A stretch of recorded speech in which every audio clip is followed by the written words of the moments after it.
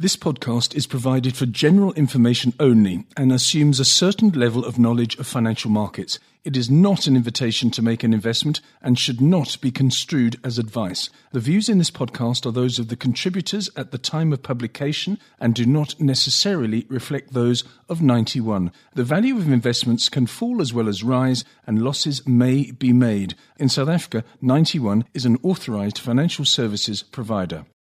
91 listed on both the JSE and the LSE. It's been a long process as the company formerly known as Investec Asset Management unbundled or demerged from Investec. And with me now is the brand new CEO of 91, and that's Hendrik du Toit, speaking to me from London. Hendrik, it's been a hell of a process, hasn't it? And when I was thinking about it and reading articles about it, I thought to myself, first of all, you and your team must have an enormous sense of pride. And you yourself, having been there from the beginning in 1991, you must have an almost sort of patriarchal emotion to what has happened. Lindsay, good morning. And yes, first, it's wonderful to be called brand new after a very tiring process and a week, yes. And also 29 years at what was Investec Asset Management and now 91. It is a wonderful feeling to be able to take the next logical step in the development of the business with the support of our shareholders and our clients. And of course, quite a lot of excitement from the people who work in the business and who built the business, and in spite of the conditions we're in at the moment. Yes, and I think you must be congratulated for going ahead with listings, because I've seen it before during periods of market turbulence. And when I say turbulence, I mean turbulence to the downside. There have been listings in the past that have been postponed. And personally, I think that probably sends the wrong message. And you didn't succumb to those pressures. I think it was easier for us, Lindsay, in the sense that this was part of a logical, strategic process for the entire Investec group. And we didn't want to create any uncertainty with clients, with staff, and our shareholders about the seriousness of our intent. Secondly, we had no interest in raising capital. We weren't selling shares or taking in capital. And from a management point of view, we see this as an opportunity which lifts the cap on our ownership. Remember, we had a 20% cap on ownership. We can now invest further and invest more in the business and give all our people access to shares. And you know, the market in this sense has been our friend. It has. Tell me about the process that led up to this, because it hasn't been just a few weeks or a few months in the making. It's been a strategic review initiated by you and your co-CEO at Investec over that period. When did it suddenly become apparent that this was a logical step? It was part of a transition at Investec from the founder leadership of Stephen Koseff and Bernard Cantor, when the board asked Fani and I to go and not only step up as joint chief executives, and then I never applied for a job there, but I realized Investec needed a strategic rethink. We asked the board a few months to just do the work and review the business, and we came to a conclusion that there was firstly value trapped in the Investec structure, and the business was too complex, and that too many medium-sized rather than scaled businesses. The way to address that is to focus the businesses, or firstly simplify the businesses, then focus them and establish the platform for growth. An additional thing we added was capital discipline. You would have noticed no further shares had been issued. And in fact, the number of shares for both organizations the Investec organization would now have peaked. And I think that's part of a journey that market conditions come and go. And clearly we've been in very tough economic conditions for the banking side. Fani gave an update this morning to the market. And the asset manager had a very, very good supportive conditions until this quarter. So, market conditions irrespective, this was a sensible move, and I think particularly for 91. The opportunity to compete as an independent always enhances your position with large institutional clients around the world, and the opportunity to expand management participation in the business improves alignment and therefore makes the proposition stronger, particularly from a talent attraction and retention point of view. Indeed. We'll come to that later, and as well as the importance of independence. But I remember on the Taking Stock Roadshow last year, the message that was being sent out there by certain speakers was that although Investec Asset Management was becoming 91 and was demerging from Investec, that didn't mean it was going to become a boutique operator, a boutique wealth manager, asset manager rather. It was definitely going to compete, but as a medium-sized asset manager, despite the fact that in some quarters that was deemed to be unfashionable and not giving you critical mass. What would you say to that? It's still unfashionable because the sort of very simplistic thought of many market commentators is that you have to be either a monstrous giant to be able to compete or a very, very focused boutique. Now, I myself, I respect many of the great boutiques, but they have limits to growth and development, but they may choose to do so and can do so very well. I think the idea that size per se is a competitive advantage in anything but the index business is entirely flawed. You would see in this business the benefits of scale are oversold. What you do need, though, is a minimum scale, and I think 91 has that. It has the scale to compete in the large markets in the world. It has the sophistication, it has the technology and the manpower to service very demanding, very sophisticated clients, and the platform to attract additional smart people, because this is a people's business. But I don't think if we added 50% to our business, we would necessarily be vastly better business. We would be a more profitable and a larger business, but not a vastly better business, because ultimately for us, it's about delivering returns for clients. And I'm very proud to say in the South African market, you'd have noticed more recently, we've been winning lots of awards for best large manager, and our since inception track records are something to be proud of. And we've done that at being pretty large, not just a boutique. On the other hand, we're not too large to deal with. So I'm very comfortable with our size and our opportunities to grow. If we were $1.5 trillion active manager today, I would be slightly concerned where can the growth come from? In our case, we can see lots of growth in a maturing, highly competitive industry as long as we deliver well. For us, it's performance, it's client appetite, and our ability to engage with clients that limit us, not our size. When it comes to the ability to attract and keep talented people, I mean, you're testament to that, of course, because you've been there since 1991, and we've had many chats over the years, and I'm still chatting to people today that I was chatting to 10 years ago. So you already have that culture there, but you're hoping to build on it, I would have thought. I think it's really important for us, and thank you for the compliment, but it's not my talent. It's actually the talent of the people we've hired over time. One must always hire better people than you and have the confidence to do that. So I'm very confident that we have excellent people in our business and continue to attract them.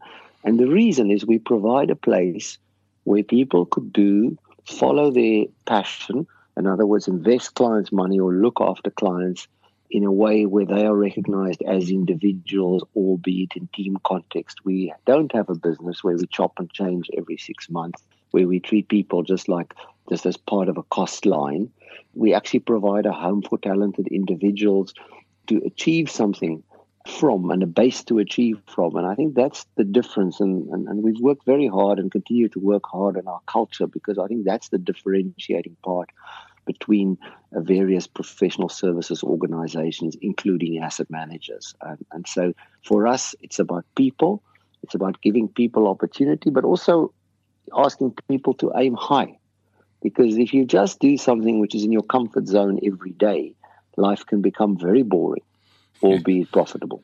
Tell me about the importance of independence. Has the importance of independence grown over the years? You mentioned earlier on, to get the support of institutions worldwide. Was it the case that because of your association with Investec, the bank and the wealth manager, that certain potential clients might look at that a little bit askance? Was that becoming evident? I would say we dealt with that bit very early in our development in South Africa, and Investec in that sense was a great owner, because Stephen Kosseff and particularly understood that and gave us our own space. And in the South African market, actually everyone understood that we operated independently. In the rest of the world, particularly around the banking crisis, the financial crisis, we have spent an enormous amount of time explaining, and that's why we also did the management buy-in, so we could say management are part owners with a financial institution as opposed to pure employees post the crisis. You spend time explaining the risk of conflict, even though there was no risk, and even though Investec was a very supportive and good owner. But in the end, the true first league players are either those that are not completely focused on asset management with a high degree of employee ownership, or those which are integrated in a vast financial organization which gives them huge distribution.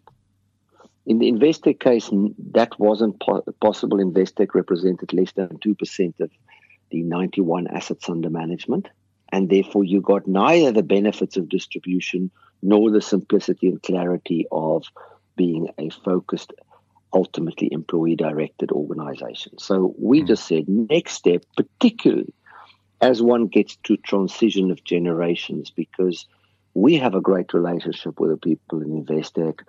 Who knows what happens in 10 years down the line, and then there could be value risk. So we were trying to plan for the future, Fani and I think that's why we came to our conclusions.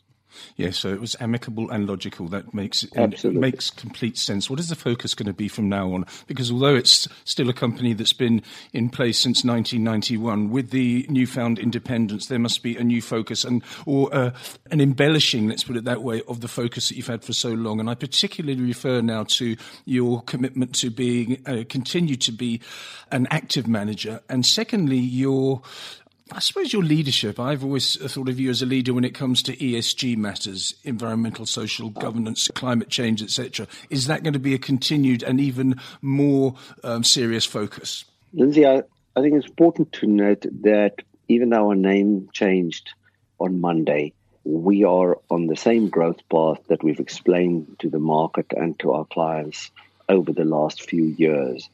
A key factor for us is three really important growth vectors. The one is our efforts in North America. That is half the world's money.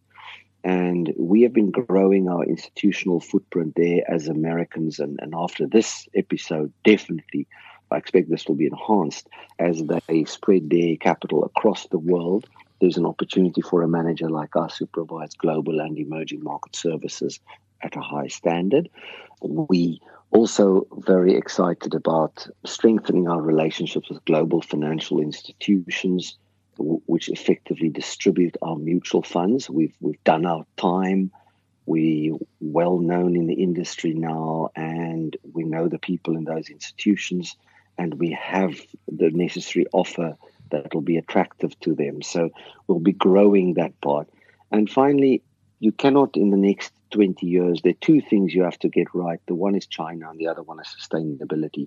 The world has changed radically since the trade war started, but China is still the world's second largest market and will be the largest economy in our management horizon.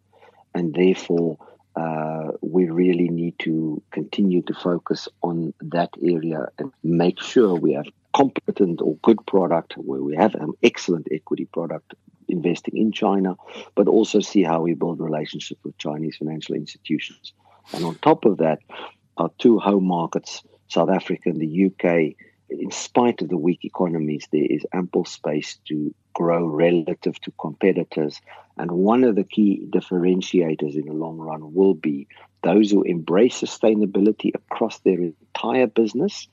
And so it's ESG, it's sustainability, and ultimately impact. And those are areas we focus on and work very hard.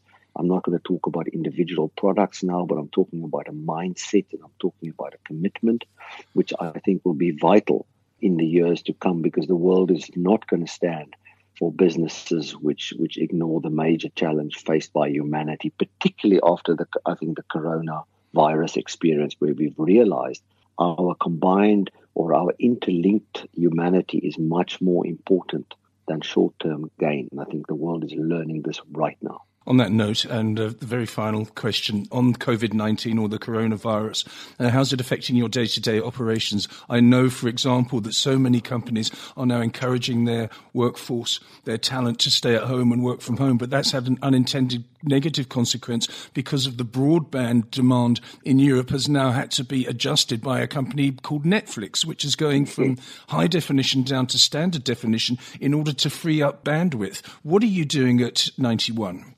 Firstly, we have the experience from our Hong Kong office, which has been coping previously with SARS, but more recently with COVID-19 and massive disruptions because of the politics there.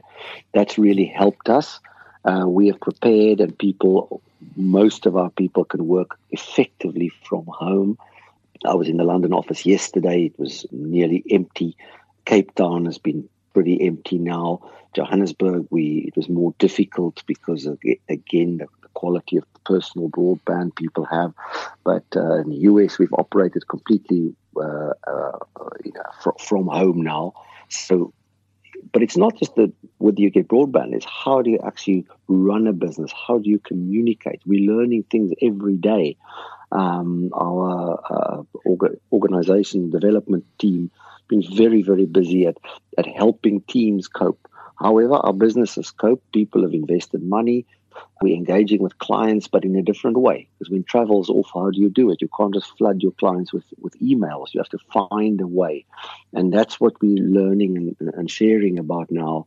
But I must say, I was 10 out of 10 to our technology people and our facilities people who have managed to keep the shop going without any interruption or disruption.